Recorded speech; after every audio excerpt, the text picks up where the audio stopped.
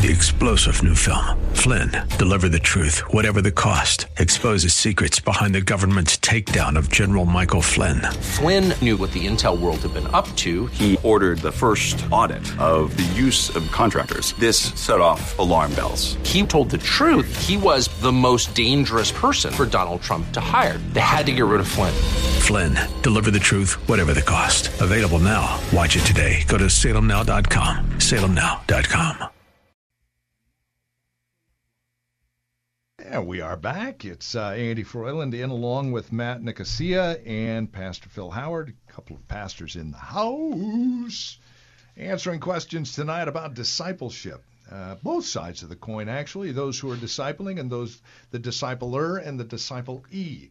If you happen to be a disciple-e, being discipled by a discipler, and you've got questions as to the validity of the discipler and whether or not that discipler is actually disciple-eing you in a disciple-e fashion rightly, give us a call. I'm sorry. If you're confused, audience, there's a reason. It's our announcer. It's our announcer. It really is. I make no excuses for the silliness that is me once in a while, and I do apologize for that. I love humor and levity. Matt brought up an interesting thing about discipleship that I think is dynamic, and I think then we start looking at the one another's and where they're applied. And Matt, bring out what you were sharing with me. Yeah, when you think about this discipling task, it can be overwhelming, especially as a pastor and on a staff at a church, and you think, how do I tackle this monster of discipleship? And when you think about a church of any size, it's impossible for any one person to show somebody how to be a follower of Jesus when you think of hundreds of people. Certainly you can do that from the pulpit, but I'm encouraged when I read the New Testament and I see, well, that's not the model at all. It's not one man or even a small group of men doing it for everyone, but in fact it's a whole community's responsibility to be helping each other imitate the lifestyle of Jesus. And I see in Ephesians chapter 4 in verse 15, it says, speaking truth in love, we're to grow up in every way into him who is the head, into Christ. And so that's the task of the entire church, of all the members of the body together, speaking truth to each other, instilling truth so that I can see more about Jesus. And of course you have levels of maturity, and the mature help the immature along, but it's an entire church together, following Jesus and speaking truth to each other. And that gives me a lot of encouragement, because I realize, hey, it's not all on me or the other pastors that I work and serve with. It's not on any one person, but it's an entire church together encouraging each other and discipling each other. Let us consider how we may spur one another on to love and good deeds. Amen. Amen. Right? And again, that word us, I think in the Greek that means us, right? Yeah. Well, I love him saying when he said this to Timothy, and the things you have heard me say one-on-one at Starbucks. Yeah. No, because I heard so many views on discipleship. I thought, I'm going to go broke having to feed all these people. But you know what he said? You learned it in the presence of many witnesses. And you know what? The greatest discipleship platform that I had was a Tuesday night study when we first started with a bunch of, you think of as hippie kids, young people. They first had all kinds of questions, have the Bible study, give solid information, teaching, but then the rest of the week you were living it out with them. You were praying with them. You were meeting with them. But you learned it among many witnesses. Catechism and catechizing is a real good tool in all of this as a discipler and a disciplee. It is a part of the process. Like you said, there's also living it out. But along those lines, tonight we have that opportunity to be catechizing just a bit.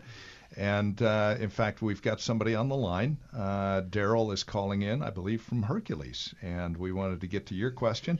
Daryl, thanks for being patient and waiting. Welcome to Lifeline with Pastor Phil and Pastor Matt. Thank you. Two of my elders and pastors that I've known for years. Hello to both of you. Hello. How you doing, Daryl? Pretty good, brothers. Pretty good. Yeah, I was drawn to your talk tonight. I was informed you guys would be on talking discipleship, and I was just reflecting as I was listening to you. And the Deuteronomy sets of scriptures, Deuteronomy 6:4-9, and then Deuteronomy 11:16-21 came to mind, where it speaks of teaching the next generation as you walk down the road, as you sit at the dinner table, put reminders up at home around the walls, and just instill in them the values that, as Moses said to them, that you learned from me, you guys now instill it in the next generation. The same Timothy concepts that Pastor Phil was just speaking of. So my question is, how do do either of you have thoughts on integrating that whole premise? And I know there's a Jewish name for it. I know one of you two know it, having been theologian, that Jewish word that means that passing on of the principles and the values and teaching them to that next generation. I just don't remember the name of it. But Shema, Deuteronomy 6.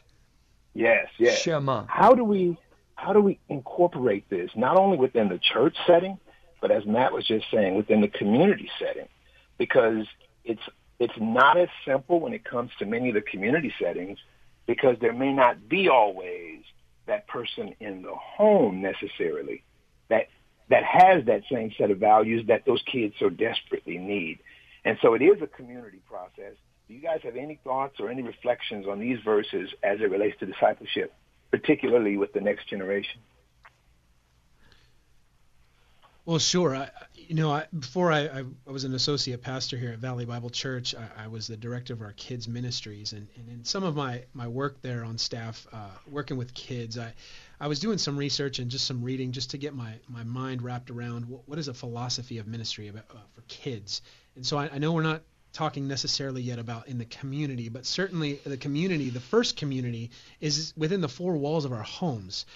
So we believe we believe, according to Deuteronomy 6, as you shared, Daryl, is that the best way to pass on the good news about Jesus Christ and what God has done for us, and certainly in Deuteronomy 6, the great redemptive work for God to rescue His people out of exile in Egypt, is to teach that and pass that on to another generation.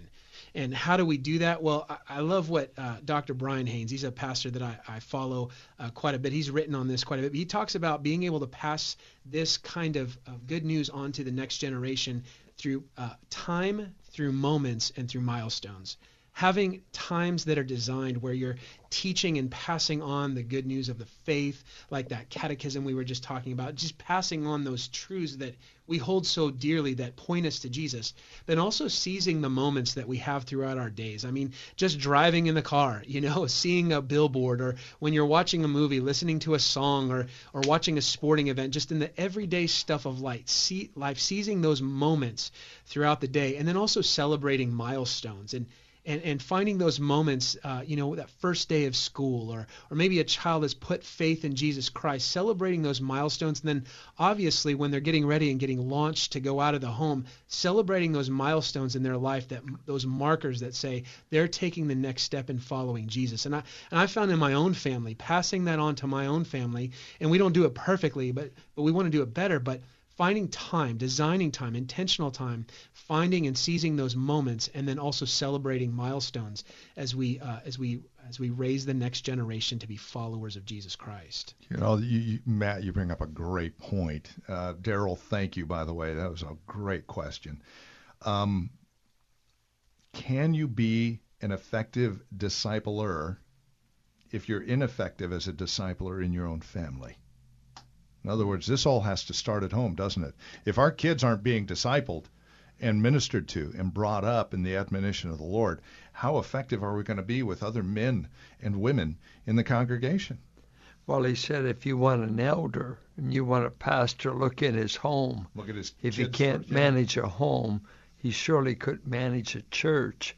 I think what youth groups and children's ministries have been born in the church, maybe originally with Christian families, but today we get so many young people with a family that's either broken, gone through divorce, or non-Christian parents. And so we reach out. We're trying to, as it were, substitute for the home, but you can't. The world's greatest youth ministry is a mom and dad that make God a priority at home. But I remember what William Bennett said years ago. He said, most parents today only clothe and feed children while the culture kidnaps their soul. And technology has moved into our homes and it's kidnapped the time. You take what stuff is in your home: TV, cell phones, and computers. Say, hey, I've actually been in a room where 4 different people were on 4 different phone conversations. And you call that together? No. And I tell my grandchildren, when you come see me, that phone, turn off. Because that phone won't give you the money you want for a new pair of shoes. So I kind of use every leverage I got.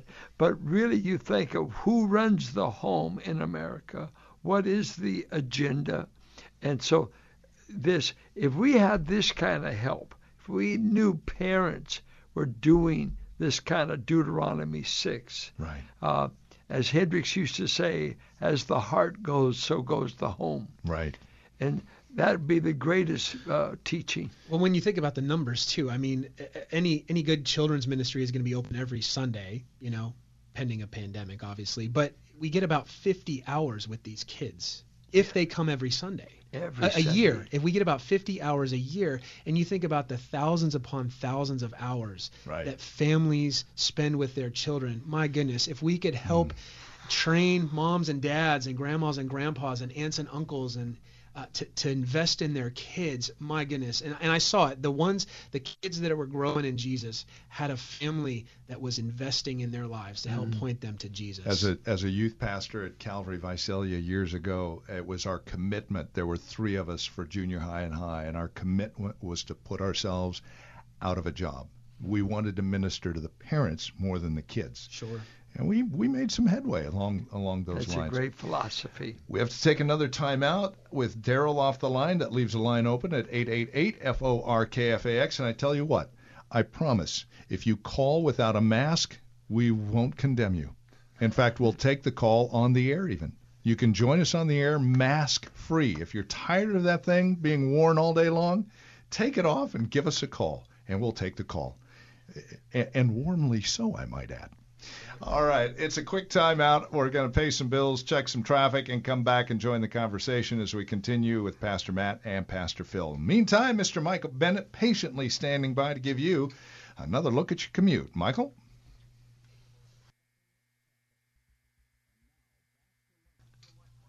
We are back. It has been such a delight. And man, time flies when you're having fun, or as the frog said, time's fun when you're having flies. This thing is almost over. We're just a half hour away from another one under the hat, as they say.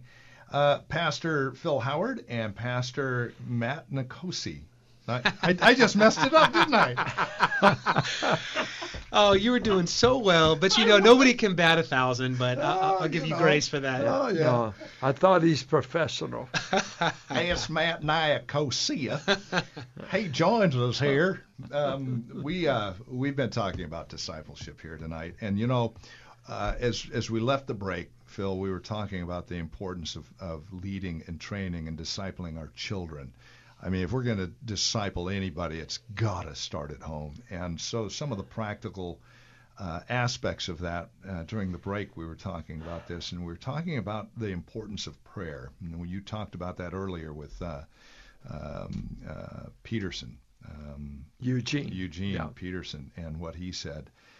And it brought up this one thought of a dear friend of mine who early on in my walk with Christ, he shared with me the importance of keeping my kids with me in the sanctuary during the worship service. Unlike most churches where some churches will force you to take your kids outside of the sanctuary. And he said, I can't remember the color of the carpet. I can't remember what the pews looked like, whether or not we had padding on the pews. I couldn't tell you the name of the pastor, what he looked like, or anything else, but the one thing that stuck in my mind to this day, and he's speaking as an older man, he said, what really impressed me was watching my dad worship his God. That spurred this man on to ministry and a future international ministry and a passion for the love of Christ that has lasted well into 40-plus years of this man's life. And he will be one of those who will finish well. I know this man.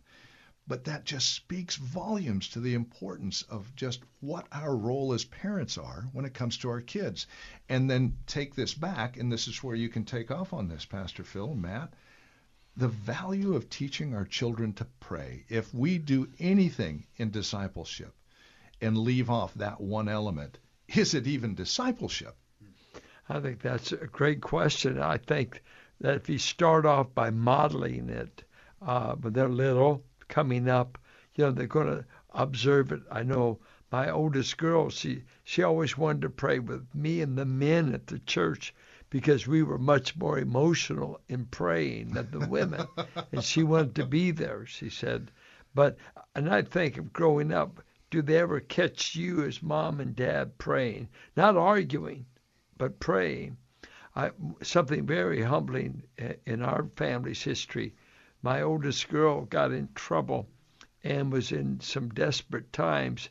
And later she tells me, and just told me recently again, she said, one of the most haunting things was to have a bedroom vent over the basement where you pray. And she said, when you hear your dad wailing and praying and weeping over you and your waywardness, said, it is hard to stay there long.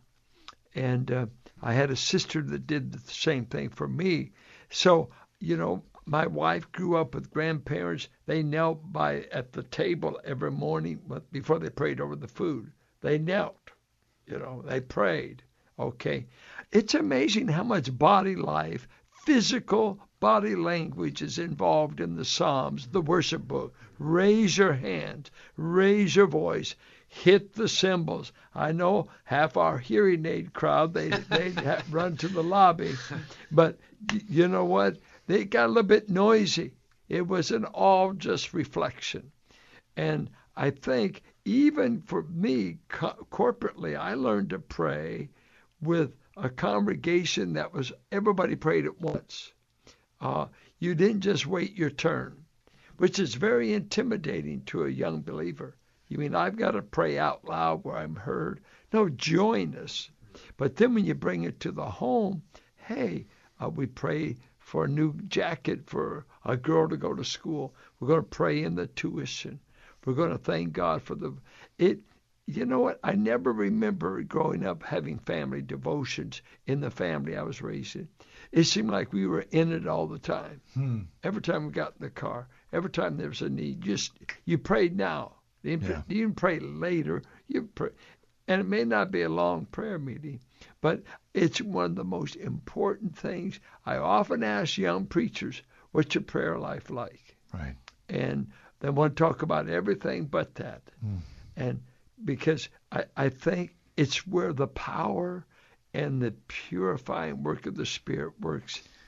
Matt, he talks about this, and I as a young man, at one point in time in years past, I can remember this. It is hard for someone who is young with a young family to carve out that necessary time for prayer and to be a leader in the home with prayer.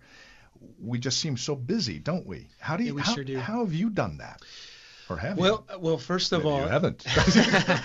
Well, I've tried. I'll tell you that. That's the best case I can make, is that I've tried. And I know for my wife and me, one of the things that we've tried to do is to, from the earliest age that was reasonable, is to not hide from our kids some of the struggles that we were going through. Yeah. They needed to see that mom and dad's lives are not all rainbows and unicorns. I mean, there's stuff that we go through, and there's confession that we need to go through as well. Right. And so it's interesting, our kids to this day. And so now it's been, 4 or 5 years. Over the last 6 or 7 years, we've had to move twice. And the reason being is that we're renters, and each of those times our landlord has kind of told us, hey, I'm going to sell the house, and so you need to move on. And so both of those times, that was about 2 or 3 years apart from each other. We came to a point where we didn't know where we were going to go, and we had, the time was ticking. It was running out, and we needed to find a place. And instead of just keeping that away from the kids thinking, well, we're going to scare them because of that, we actually brought it to them and we said, guys, this is scary for mom and dad. We don't know what we're going to do, but we do know somebody that has the answer. And so as a family, getting on our knees together, and this is where I was going back in the last segment, talking about those moments, seizing those moments as they come across to say, you know what, we're going to get on our knees together as a family. And all of us, I think at some point in those prayers, those evenings that I can remember, I think all of us at a time, shed some tears saying, Lord, we don't know what to do, and we're confessing our fear to you. And the Lord answered those prayers in each of those situations. And now as my kids are getting on to their teen years, our oldest is a senior, getting ready to graduate. Our middle is a freshman in high school, and then our daughter, she's about 10 years old. They look back at that and they say, Mom and Dad, I remember those moments when you guys did not have the answers, and I'm so glad that you brought us into that conversation, because now we can look back and we can say, we've seen what God has done, not just for somebody else, not just for the heroes of the scriptures, but for me.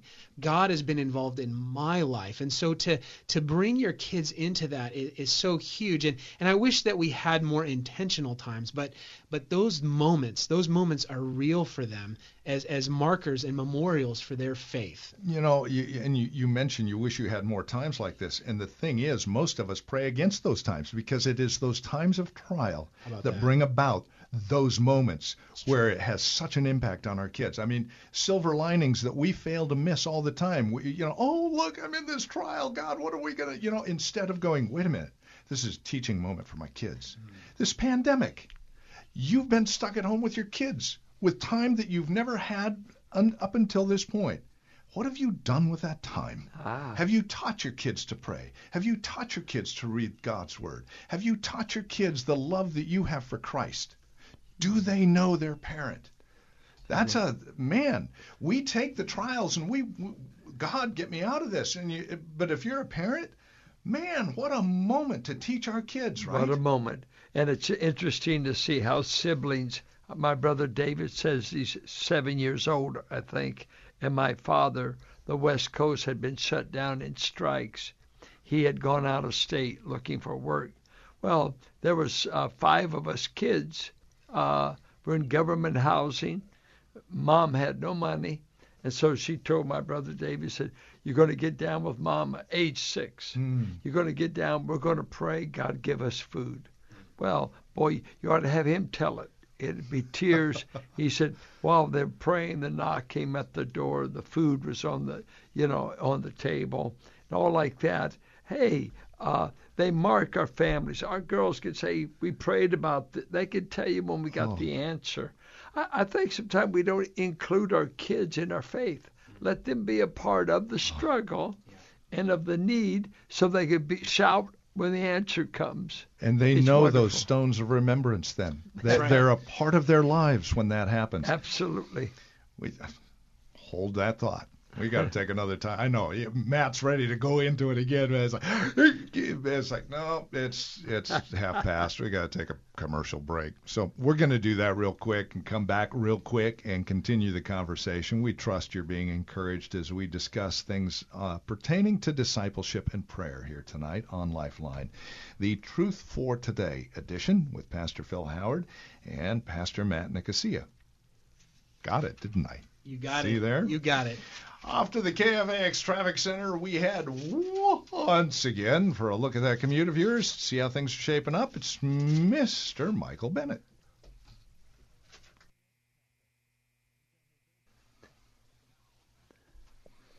It is Lifeline, the Truth for Today edition of Lifeline. Mr. Craig Roberts is kind enough to give us that fourth Friday of the month to spend some time with you talking about all things Christ, and tonight we're looking at discipleship, uniquely and specifically. Pastor Phil Howard, Pastor Matt Nicosia, Nick the Sea. Kind of like tuna of the sea. Chicken of the sea. Well, I hope I don't smell like fish. Nicosia. You know, if I don't think about it, it's fine. If I think about it, it's like, oh no, I'm gonna mess this up royal. And sure enough, I do. But I can do that. I've got the insurance, and so go ahead, sue me. Insurance will cover it. We're talking about discipleship tonight, and it's kind of gone down the direction of, first and foremost, this has to show up in your family, and especially your kids. And do we teach our kids those things that are precious to us? And really, Phil, if you think about it, if you don't, is it really that precious to you to begin with? It's hard to cover up good news. I can't believe it. I mean, if you love something, if you love music, I'm known by all my friends from years. If they're with me 20 minutes, I'm going to play them a song. I want to play them part of an album. Why? I play guitar. I love music. I love all kinds. And if you don't like music, you're a dull person. You know, because I love it. You can't, Jesus says what fills the heart will fill the mouth. Right. Yeah. From the abundance of the heart, the mouth speaketh. And so it said, oh, no. You talk about what you love. And you talk about, if you ask my children, my lands, you would hear all these stories of my oldest girl, I think of her, took her to music lessons. She got a sermon every time. I mean, I prayed over her fingers. I said, see that finger? It could be broken if you ever play for anybody but God. You know, poor little girl, 6 years old, trembling for lessons. But they remember you will talk about what you love. And so let's go back to Dad and Mom. You will talk about what you love, and so that you can't hide it. I was thinking of a verse I just saw here in Ephesians. It said, however, talking about the Gentiles that had been saved, said, that, however, the sensuality and purity, said, this is not the way of life you learned when you heard about Christ and were taught in him. See, learned, taught with the truth that is in Jesus. You were taught, we would say, disciple, with regard to your former way of life, to put off your old self, which is being corrupted by its deceitful desires, to be made new in the attitude of your minds. We're going to change the way you think, and we do it by teaching, and to put on the new self, created to be like God in true righteousness. Hey, you Ephesians came to Christ. He starts a church here, but you've been taught how to put off the Gentile way of living, put off the sensuality, the impurity, the whole debauchery of the pagan world. He said, but you were taught. You came to Christ, and now we've taught you what to put off, what to put on. And you go through the chapter. I told you to quit being angry, quit being mad, quit using bad speech, on and on. And so this discipleship thing, whether it's in the home, whether it's in the church, whether it's with any young believer, we're obligated to teach them how to put on a new way of life. Amen. Yeah, it reminds me of Colossians 3:12, which is kind of a parallel passage. Put on then as God's chosen ones, holy and beloved, compassionate hearts, kindness, humility, meekness, and patience, bearing with one another, and if one has a complaint against another, forgiving each other as the Lord has forgiven you, so you also must forgive. I'll tell you, one of the most powerful lessons of forgiveness in the home, I believe, is when a child sees a mom or a dad or both or whoever's in the home actually confessing sin to one another and experiencing that forgiveness. You know, recently we had an online Bible teaching time with Pastor Paul Crandall and his wife Lindsay, and we talked about this power of forgiveness, and he describes it as extending that hand so that it can be received by another, and so that the kids seeing in the home that when dad does something wrong, it's been humiliating at times, or humbling, I should say, to go before my wife and kids and say, Dad was wrong. I was really, really wrong. But it's that everyday stuff of life when the kids see that in the home, that you're putting on a new creation. We used to live this way, but Jesus is teaching us how to live in a new way, a new restorative way, a healthy way, a way that brings life and peace to the home. And that's a powerful lesson. That's integrity. They're seeing integrity. You don't have to be perfect to be a Christian. No. It's alien to most. I was just going to say, I can remember the first time I came to my daughter and said, can you forgive me? Wow. I was wrong. Wow. The look on her face was priceless. I would imagine both of you have experienced the same thing as well. Yeah. I mean, it does. It takes a child back. It's like, what? Really? Yeah. Really? It is profound, the effect that has on a child. Profound. I mean, it's not something I want to do every day. It's something I probably should do every day. Yeah. Well, living, it's modeling authentic Christianity. Yes, it is. I think, as Matt reads the Colossians 3, boy, when you think if a child or people you work with, they actually see when you come in the office, he's wearing, I see his clothing, first of all. Here comes Mr. Compassion. Here comes kindness. Here comes humility. Here comes gentleness. Oh, man, I don't want what he's got. Are you kidding? Compassion came through the door. Wow. Patience came through the door. And, we look for it in the pulpit. I think hearing different preachers, I'm not an easy customer to be satisfied. Because I look, first of all, I think of all, does this man love me? Does he love this church? I don't want to know if he went to Dallas or he went to MacArthur's. I don't care where he went to school. Wait, will I ever find out in his spirit that he gives a hoot about the hearer? And there's a way you show that, just like you put on compassion. Yes. You put on tenderness, that they're not there to be bossed. They're there to be loved and shepherded. And it's a part of the discipleship. We're modeling how we behave before people. We're going to stop early. We've got one segment left, and I want to save it for this final thought. We've been talking about this last segment. The fact that if you really love something, you're going to pass it on. If you're passionate about something, you want to pass it on. And if you yourself tonight, listening to us, are finding the fact that maybe you're not as passionate about Christ as you thought you were, maybe what we're talking about seems somewhat alien to you. You've never heard this before. You've gone to a church, but you've never really heard this before.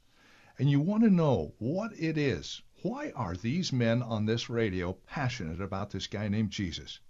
What is it? What happened? Well, we're going to talk about that on the other side of this break. So if you'll stay with us for a few more minutes, we'll close out our time together today, and we'd like to introduce you to the one that we are passionate about, the one that fuels our fire for 2 hours at a stretch to talk about him. All right? So you hang tight. We're going to take another quick time out, and we'll come back as Lifeline continues. Right now, off to the KFAX Traffic Center with a final look at your commute. Good, Andy. It's been a marvelous night tonight with Matt Nicosia and Pastor Phil Howard. We have been doing our Truth for Today broadcast here on Lifeline tonight. Thank you for spending time with us. You've got all kinds of things and all kinds of opportunities on that radio dial of yours, so to be able to spend it with us means the world to us. I hope it means the world to you as well. We have been talking and discussing the notion of discipleship, and really at the end of the day, it's passing on your passion. If you're to disciple somebody, it's because you are passionate about what you're discipling them to be. It's not so much as a disciplee as it's an apprentice, and you're passing on that which you love. And if you find yourself wondering what we've been talking about tonight, or maybe you know what we're talking about, but you're not really sure it's your passion, and you wonder what's made it our passion. We can spend 2 hours a stretch and talk about them. And then, when we're done, we'll probably spend another 2 more hours continuing the conversation without you. So with that, we want to close out our time together, Pastor Phil, Pastor Matt. Why the passion? What is it about Christ? It's because we found somebody that loved us at our worst, someone that can never give up on us, said he'd be with us to the end. I heard Piper recently say that the true mark of a believer, he felt, was they've come to treasure Christ. And I think of 2 Corinthians. We have this treasure in earthen vessels. And so I see a lost world without direction, living in the poverty of hopelessness, living in the poverty of not knowing the true God, seeing all the confusion that's abounding around us. What's the future? What's the future? And to know a Christ, it gives you hope that says, I will resurrect your body. I will give you a home in heaven. Why don't you sign up with me? The gift is free. I don't want your money. I'm not asking you to sign up for 18 good rules to do. I want you to know me because I love you. I really want to come into your heart. I want to forgive you of your sins. I want to forgive you of what you've not been able to forgive yourself. I'm wanting to give you eternal life, and it's all in the asking Christ. I believe, I receive you. And we, as men in this room, I was a 14-year-old boy on the south side of Richmond when it happened. Never been the same. Never been the same. That's been, about 60 some odd years ago. And it's as real, as fresh as though it happened yesterday. I've buried many a loved one with this truth. I am the resurrection and the life. He that cometh to me, though he were dead, yet shall he live again. And we just want the audience to say, there's a treasure God's offered for you. You just unwrap the gift by faith. Say, I receive you, Christ. I know I'm a sinner. Everybody knows I'm a sinner. And so does God. But God says, I didn't come to condemn you. I came to pay for your sins. Put your trust in me. What a simple message that sets men free. Millions upon millions have been set free by this great Jesus. And I can remember telling my dad this at one point, Phil, when he asked me, why this Christianity? How's that make it different for you as opposed to me? I said, I know what you're thinking, Dad. And yeah, Christianity, Christ as my Savior, as my Lord, it's not really going to change much in me. I'm still a sinner, redeemed and saved from that sin. Yeah. But I'm still a sinner. I'm still going to make those mistakes. I'm still going to make those blunders. What separates you from me, though, is I've got a hope. Because 10 out of 10 of us are going to die. It is appointed unto man once to die, and after that the judgment. But what's going to happen to you and what's going to happen to me is vastly different. See, I've got a hope that springs eternal. Yeah. I've got a hope that is on the firm foundation of Christ.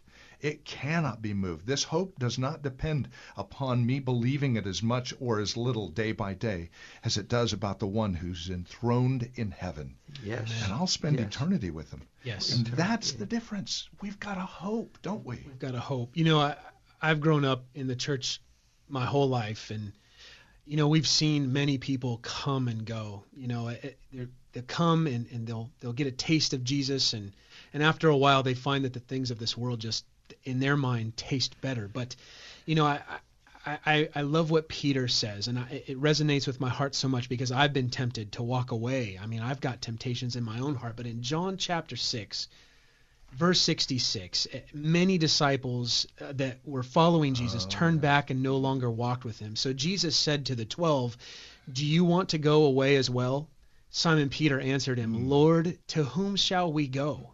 Yes. You have the words of eternal life, and we've believed and have come to know that you are the Holy One of God. I mean, when it comes down to it, why would we invest so much energy? Is because we've seen that Jesus is like nobody else that we've ever experienced. In the midst of all the brokenness, all the guilt, the shame, the fear that come into our hearts, and in the darkness of this world, you can try many different things. Go ahead and try it all. Solomon said, I've exhausted all of my wealth and all of my energy on all the pleasures of this world, but I've found that none of them satisfy. But Jesus gives us eternal life. And if you're listening here tonight, I hope and pray that you would see that Jesus wants to give you what can satisfy the deepest longings of your soul. He is the only one that can give you eternal life. And that's what we do in this disciple-making process. We want people to see Jesus so that they would get a taste of him and realize that he is unlike anybody else that we've ever experienced.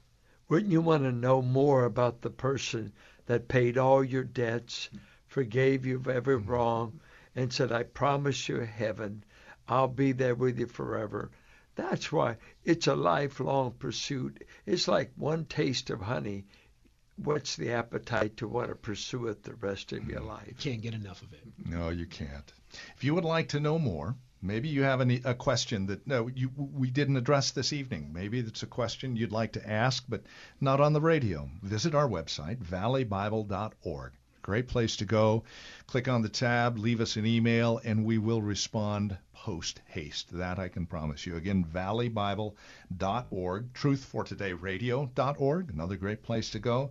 And then join us Monday through Friday, Truth for Today, 5:30 in the morning. Great way to start your day. Sunday mornings at 8:30 as well. And that is going to wrap it up, I think, for us around here.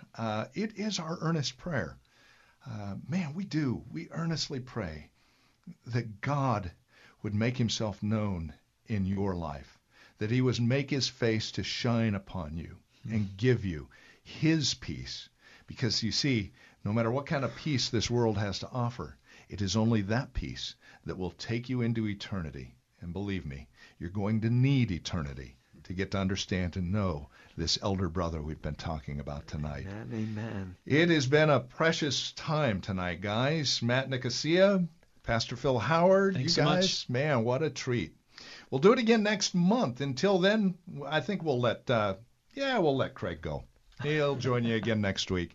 In the meantime, thank you, Nate, for taking care of the board, Wanda for producing this thing, and then, of course, your ears round out the trifecta.